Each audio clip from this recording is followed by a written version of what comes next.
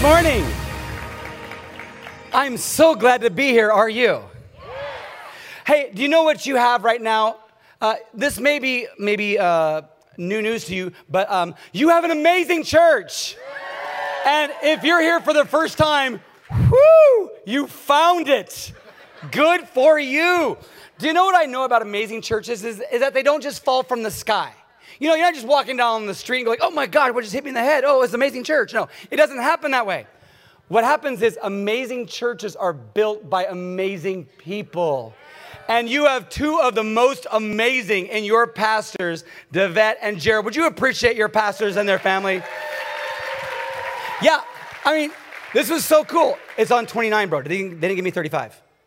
I'm good? Okay, I got the clock in the back. I'm watching the clock. Watch the clock, watch the clock. Okay, so I have ADD and pray for me and you'll be blessed.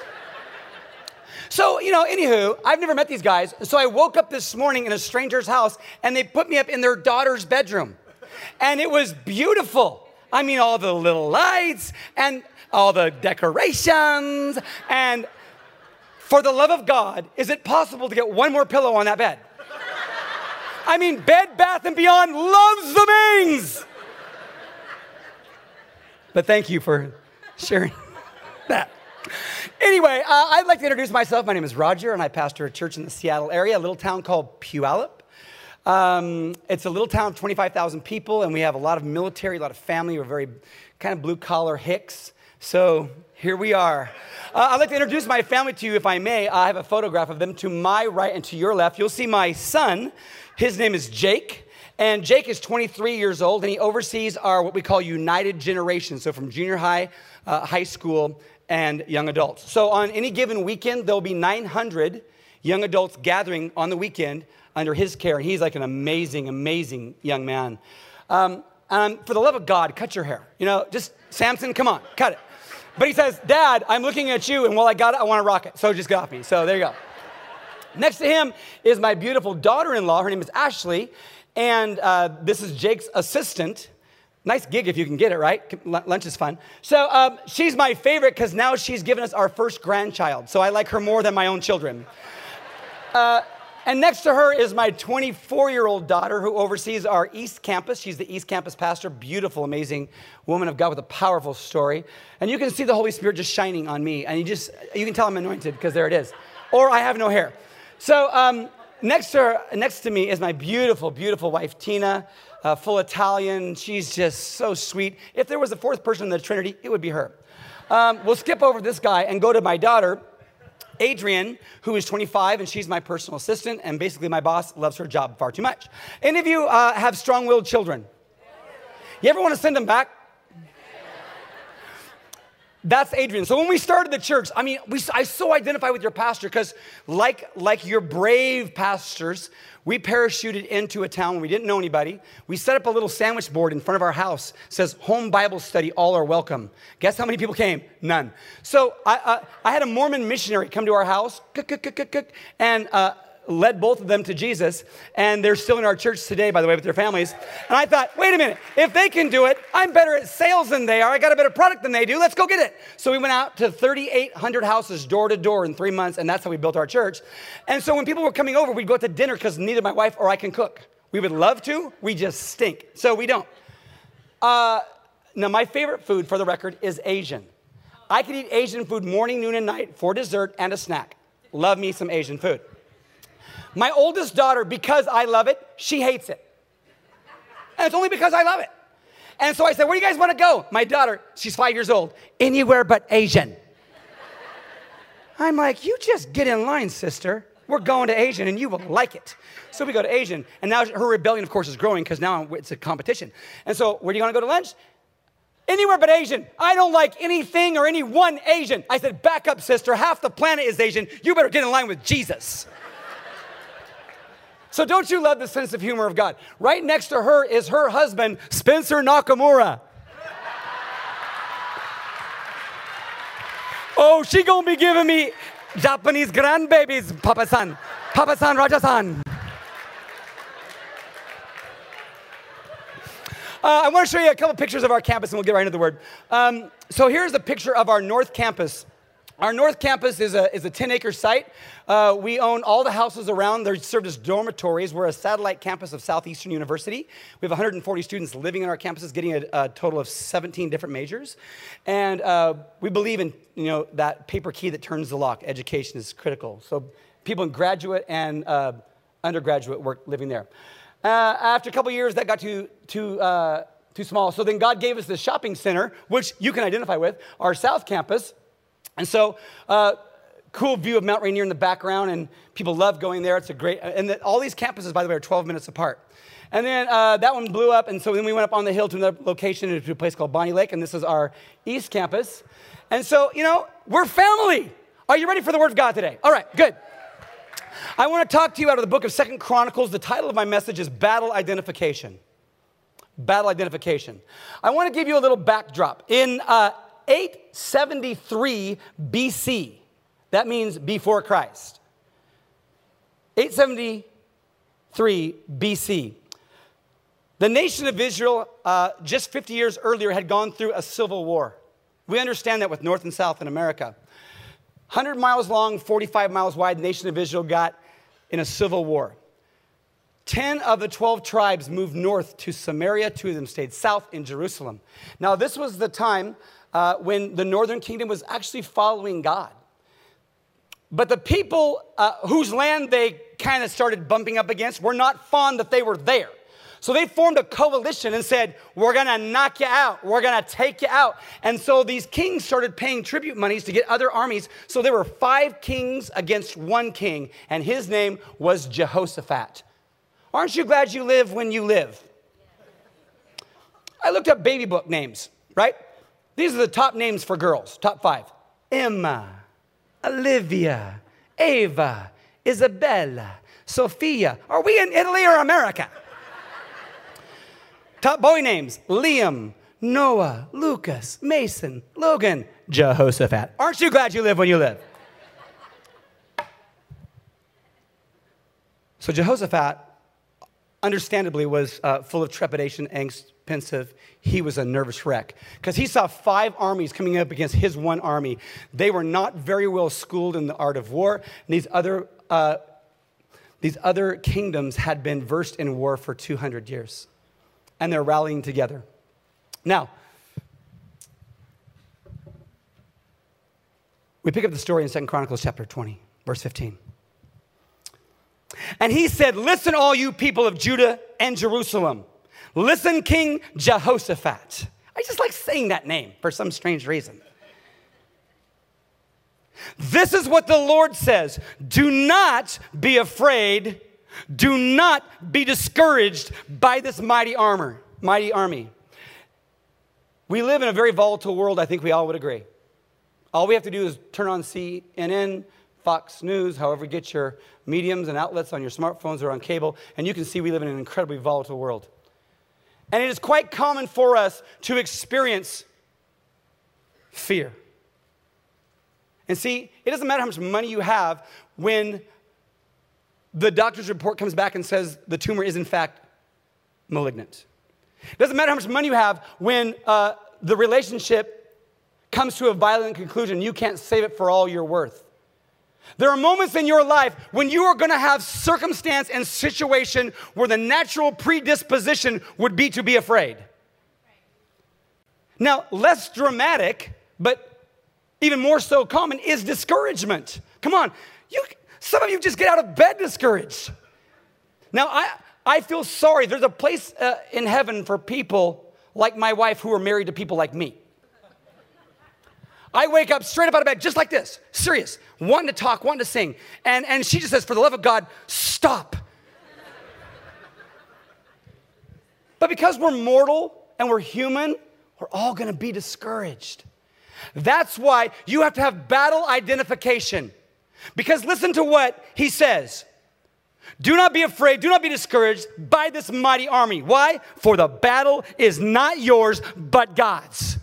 You see, when you're going through circumstance and going through situation, you're going through heartbreak and you're going through things that would otherwise absolutely make you be terrified, when you understand just whose battle it is, you are less afraid and less discouraged until you're not at all, because the battle belongs to the Lord. Come on, somebody say amen.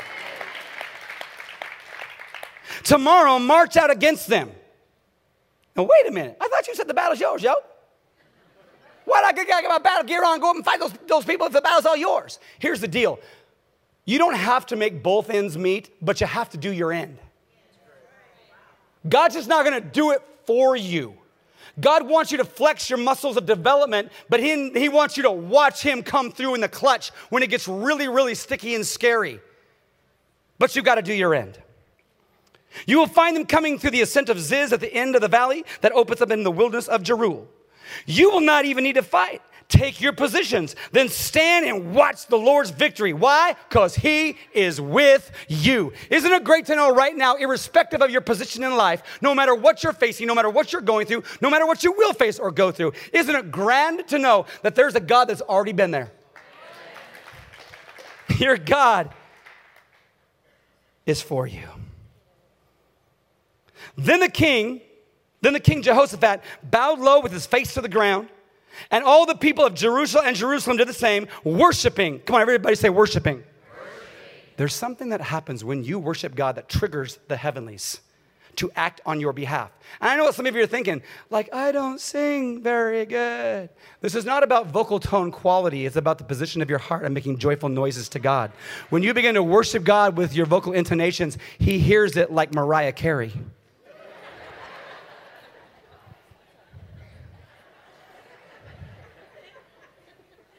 Then the Levites, is that a brand of clothing? No, the Levites. There are 12 tribes in the nation of Israel, and every one of those 12 tribes have a perfunctory function or role that they would perform. The Levites were the official clergy. They would be in the tabernacle or the mobile tent where they worshiped God, and their job was to set it up, tear it down, and then to conduct worship services on the behalf of God. I love this part of the story. Then the Levites from the clans of Kohath and Korah stood to praise the Lord, the God of Israel, with a very loud shout. What kind of a shout?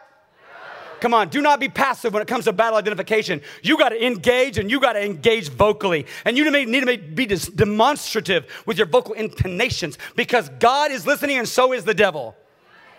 With a very loud shout, early. That's why I know it's God. I get up so like this, because early. I love that adverb, early. And the next morning, the army of Judah went out into the wilderness of Tekoa. On the way, Jehoshaphat stopped and said, listen to me, all you people of Judah and Jerusalem. Believe in the Lord your God, and you will be able to stand firm. Believe in his prophets, and you will succeed. Have anybody ever seen the movie Braveheart? Oh, man, Mel Gibson is dope, yo. He got that thing going on. There's a scene when in 1586 when the Scotsman William Wallace is facing Longshanks from England. And he's outgunned and outmanned. He's sufficiently outplanned, William Wallace, but he has a fire in his soul. He rallies the Scotsmen together, and they stand at the Battle of Dunkirk to go get their freedom from the tyranny of Longshanks. I get that vision in my heart when God is saying, you need to come to the battle lines. And I know some of you are thinking like, I'm a pacifist and I don't like to fight. Good for you. Because now you're going to be the one that we're going to enlist the first. Watch this. After consulting the people, the king appointed singers to walk ahead of the army, singing to the king and singing to the Lord, praising him for his splendor. And this is what they sang. Give thanks to the Lord. His faithful love endures forever. Now, can you imagine that conversation? Are you ready for battle? Yeah. They have their swords against their shields. Yeah. Blue face paint with crosses all of crazy hair all over the place. Okay. All of you choir boys, get to the front. What? We just signed up for the Glee Club. I don't care. Get to the front. Bring your bunny foo-foo slippers and you get to the front and march. Can you imagine all the soldiers that are skilled in the art of war going, what the heck are those jokers doing up there in front of us? Battle identification. Check out verse 22. At the very moment, come on, say at the very moment. No, you need to listen to yourself. Say at the very moment. At the very moment they began to sing and give praise to God, the Lord caused the armies of Ammon, Moab, and Mount Seir to start fighting amongst themselves. The armies of Moab and Ammon turned against their allies from Mount Seir and killed every one of them. After they had destroyed the army of Mount Seir, they began attacking each other. So when the army of Judah arrived at the lookout point of the wilderness, all they saw were dead bodies lying on the ground as far as the eye could see. Not a single one of the enemy had escaped. Come on now. God has the battle in hand. The battle is not ours. The battle belongs to the Lord. And this is me decaffeinated. Okay, note-taking people, here you go. The 3 most important words in the English language are write it down. I thought it was I love you. Yeah, you could write that. Because 35 minutes after this 35-minute message is done, you're going to forget 95% of what I say unless you write it down. In battle identification, here is your script. Here's your go-to. Here is your manual. Number 1, you need to discern the source of engagement. When you are in battle identification, you need to discern the source of engagement. You see, if Jehoshaphat had defaulted to what was common that he could see in his third-dimensional vision, he just would have put the warriors in front and let them run. But because he understood the source of engagement, because Jehoshaphat was a worshiper himself, and he understood that when you elicit the kingdom of God in the fight that you are fighting, you have an ally that is undefeated and formidable. But do you know what we do? We get down in the mud and we go toe-to-toe. Anybody married in the room? Anybody used to be? Okay, so you know what I'm talking about. I've been married for 29 years to Tina. 29 years. And we are so in love. It just feels like 4 minutes underwater. I mean, it's just, you know, and there are times in marriage when it ain't gonna be like the honeymoon. We're in the middle of a marital discussion. 2 days ago, I mean, serious. We just got done with our ladies' conference, and it was so powerful, and the devil was fighting against our marriage and our home because the devil hates it when we begin to lift the banner of praise to God. So he's going to come. Hey, diddle diddle, he's coming up the middle. You better get ready. So we were having a marital discussion, and in our marriage, how it works is I get louder and she gets quieter. We're about I don't know, 3 hours in. She turns to me, and I swear to God, and you're not supposed to do that, but I'm doing it because I'm a guest. But I said, I was talking, and then she looks at me and she goes, Roger, where's this really coming from, really? Because right now, you are not the man of God that I know to be the warrior for the Most High. You are not the envoy. You are not the mouthpiece. You are not the messenger that I know to be the leader of our church and our children and our community. This is not you. Where's this really coming from? And I looked at her like, who are you? Are you the Holy Spirit taking over my wife? I felt so convicted. And you know what she did? Here's what she did. She got off the couch and slipped to her knees, folded her hands quietly, because she's a recovering Catholic, so she knows how to do that. Folded her hands, slipped to her knees, and she just started to pray for me. Oh, God, help my husband, because I know the devil is attacking him, and the words coming out of his mouth do not represent you, O Lord. Ephesians chapter 6 says this, for our struggle is not against flesh and blood. Our fight is not against people. We are not fighting against flesh and blood enemies, but against the evil rulers and authorities of the, come on, everyone say it, unseen world, against his mighty powers in this dark world, against the evil spirits in heavenly places. There's a very real devil that knows your address, your social security number, your full driver's license number, and has a strategy and a plan to steal, kill, and destroy your very life. Do not kid yourself. The devil's not omnipresent, but he does have demons, and they know where you live. And that's where the war is being fought. You see, when you're tensioned in your marriage, hey, people aren't the enemy is the enemy. When you're in a marital squabble, your wife is not the enemy is the enemy. When you're at work and that boss who seems to got it in for you, he's not the enemy. That neighbor's dog who comes into your yard and does you know what, that neighbor ain't your enemy. The employees that are just creating drama in your workplace, they're not the enemy. Your mother-in-law, coin flip. No, okay, I'm kidding. People are not the enemy. The enemy is the enemy. And folks, the devil is real. And see, if I was the devil, and Tina's often mistaking me for him, but if I was the devil, here's what I would do. I would try to trick everyone to believe that I wasn't real. And then, gotcha. You need to discern. Hey, you need to discern the source of engagement. Number 2, you need to defend your core faith. You need to defend your core faith. You need to defend your core faith. We have a lot of military folks that attend our church because we're right by JBLM. And there's military in my background. My uncle was a Congressional Medal winner in Vietnam. My grandfather was a decorated war veteran in World War II. My dad was a decorated Vietnam vet. And I love my military people to defend our freedom and the rights that we have, and we should pray for them diligently.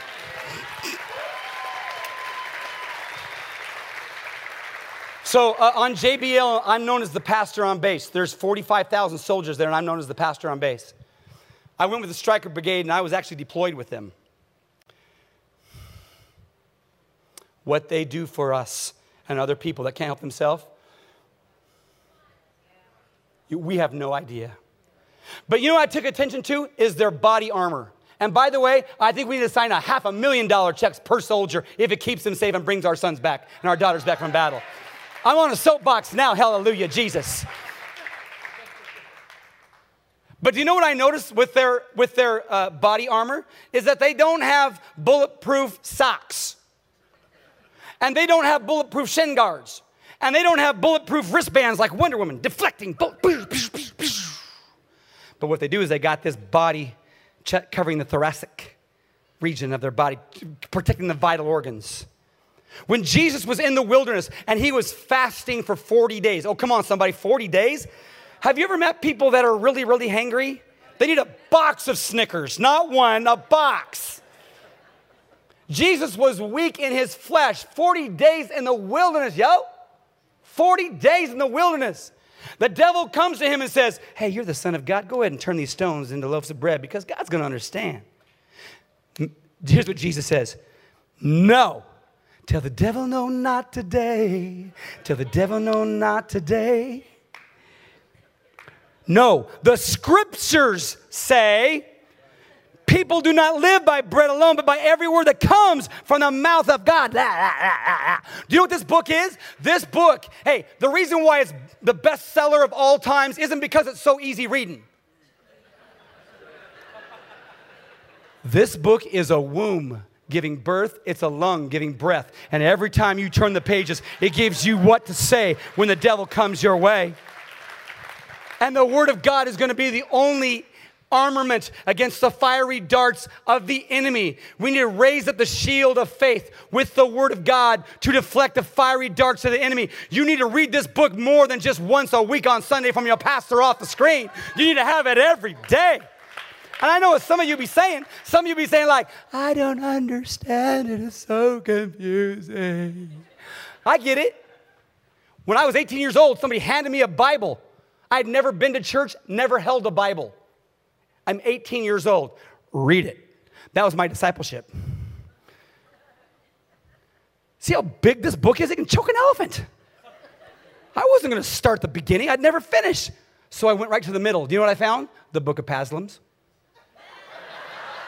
Oh, I was rocking Paslams for the first month. I was quoting. When I got to Paslams 23, the Lord is my shepherd, I shall not want. He makes me lie down in green pastures. He leads me beside the still waters. He restores my soul. Wicka, wicka, wicka, wicka. I was quoting Paslams like nobody's business, y'all. I didn't understand the thing I was reading. All I knew, it was changing my life. All I knew is I was being encouraged and built up when that womb was giving birth, when that lung was giving breath. That's all I needed to know. So you need to defend your core faith. And the only defense you're going to have is not your pastor, not your pastor's wife, not the great worship programs, not the wonderful education, not the wonderful classes, not the amazing building. It's the Word of God. Number 3, you need to decide your offensive tact. Don't you love the fact that Jehoshaphat did not just wait for the battle to come to him? Can I just give you a prophetic word this morning, my loving brothers and sisters? Some of you have been the punching bag of hell far too long. And it's time for you to rise up and becoming an offensive weapon rather than a defensive bag. Man, I love to watch me. You know, I told you I love Asian food. I love the old Japanese movies when the lips don't match up with the words, right? Hey, do you want to go get a hamburger? No, thank you. I'm vegetarian, right? I was watching one of those old Japanese movies, and there was this guy hitting a heavy bag, kicking a heavy bag, smack, smack, smack, kick. I go, man, you're working up a lather. You are so good with that crane technique. I mean, this guy was going at it. I thought, why are they showing this? But then after the exercise was over, he unzipped the bag, and a person plopped out. And the vision I saw was my church. I saw the church. Enough. Do you hear me? Enough. Enough. You are done being a victim. You are made to be a victor by Jesus' name. You need to decide your offensive tact because you need to go get ground. You need to go get your man back. You need to go get that girl back. You need to go get your kids back. You need to get that job back. You need to go get that dream back. Go get that career back. Go get that education back. You need to go get back where the devil has stolen from you. It's time for you to get off your heels and get onto your toes. Stop leaning back and being in the bag, getting beaten. You need to go forward. Jehoshaphat had to go do something. He didn't know what to do. He was scared. He was insecure. He was uncertain. And yet he knew this, that the battle belonged to the Lord. It's battle identification. Someone say amen. Fourth and finally, you need to declare your allegiance. Come on now. You need to declare your allegiance. In this grotesque world of political correctness that makes me just want to throw up in my mouth. I just watch people capitulate, acquiesce, kowtow, bow down, and cower to a world spirit. Well, I don't want to really offend anybody, so I'll just stay like Switzerland. Come on, man. You need to put your jersey on that represents Jesus. I read books. Hey, readers are leaders and leaders are readers. But here's the deal. Whenever I read books now, I always go to the last chapter, see how it ends, and then go back, and I hate surprises. So right after Paslams, I went to Revelation.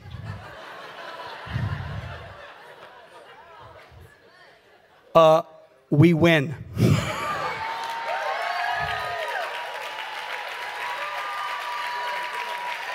We win. I read the end. But there are so many people that are so passive and they whine. Oh, have you ever met a whiner? For the love of God, just trick yourself and change the record. See what happens to you. Self-deception is good if it helps you.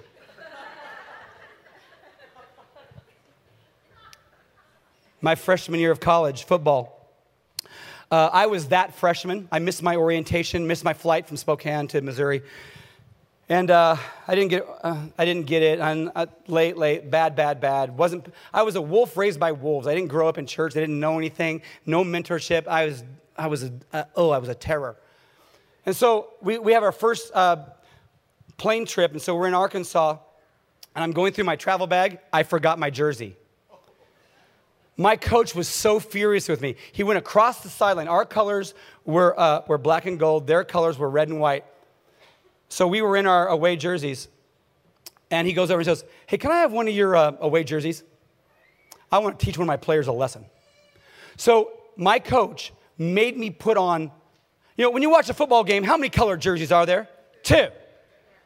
I ran out of the tunnel with the other team's other jersey on. And the laughter that echoed through the stadium was ridiculous. Like, what's going on? You see, here's what you've got to decide. Like Joshua, when Joshua was leading the children of Israel into their promised land. He says this, but if you refuse the Lord, then choose today whom you will serve. Would you prefer the lowercase g gods your ancestors served beyond the Euphrates, or will it be the lowercase g gods of the Amorites in whose land you now live? But as for me and my family, we will serve the Lord. The battle is not ours. The battle belongs to the Lord. Would you bow your head and close your eyes with me as Pastor Mark comes?